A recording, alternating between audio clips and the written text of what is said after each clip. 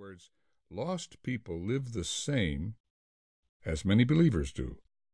Lost people just don't deny how they live. Still, we draw weekend crowds to give us the carefully orchestrated illusion they were making an impact.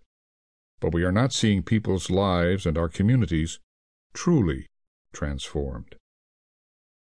It's not that we don't want to change the world, we do, but we don't know how.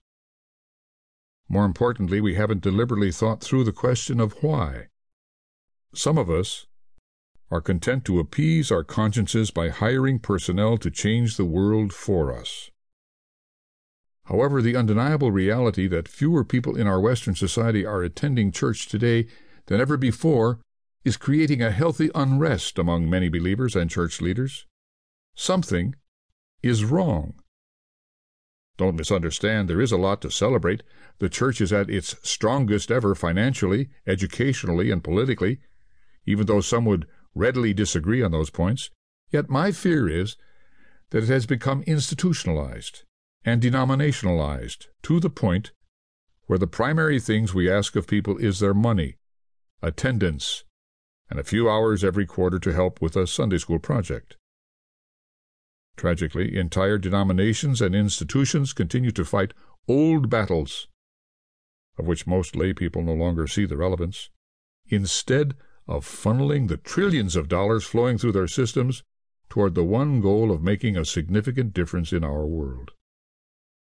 We don't make a difference because the gospel has not made us different, as God intended it to do.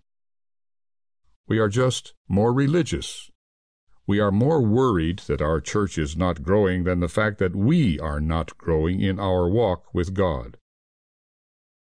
For all that has been lost in the Western church today, there is hope. There has never been a greater opportunity to see the transformation of people, society, and the world, but it will mean a radical redefinition of following Christ and impacting the world. Glocal, G-L-O-C-A-L, glocal churches create disciples who, transformed by the Holy Spirit, are infiltrating today's culture on a global and local scale with the undeniable message of a changed life. I am finding hope, not in the expression of the Western church, but in what God is doing around the world, and in the emerging church. If you read the West's accounts of what the church will look like in the future, it is always the fringe expressions of the emerging youth culture and churches. They may have been the indicator of the past, however, they are not the indicator of the future. The emerging church in China, the Middle East, India, and other developing nations give us more clues to the future of the church than any Western expression. I'm learning more about how to do church from the East than I am from the West. The church has been stripped of its power and influence in the West today, not because it has lost its wealth and position in society. It hasn't, but because the church has lost its credibility. On the whole, we can hardly change ourselves, much less the world. We cannot consistently live the message we herald to the world, but never have we been more effective at religious marketing of products that help us appear as if we are living it. As a result, the growing perception is that the church is religious, but not spiritual. It has style, but not enough substance. That's why I believe the basis of this transformation is a combination of the early church's example in Acts with what is emerging in the Eastern Church. It is in stark contrast to the Western approach to discipleship, namely, the transfer of information through curricula.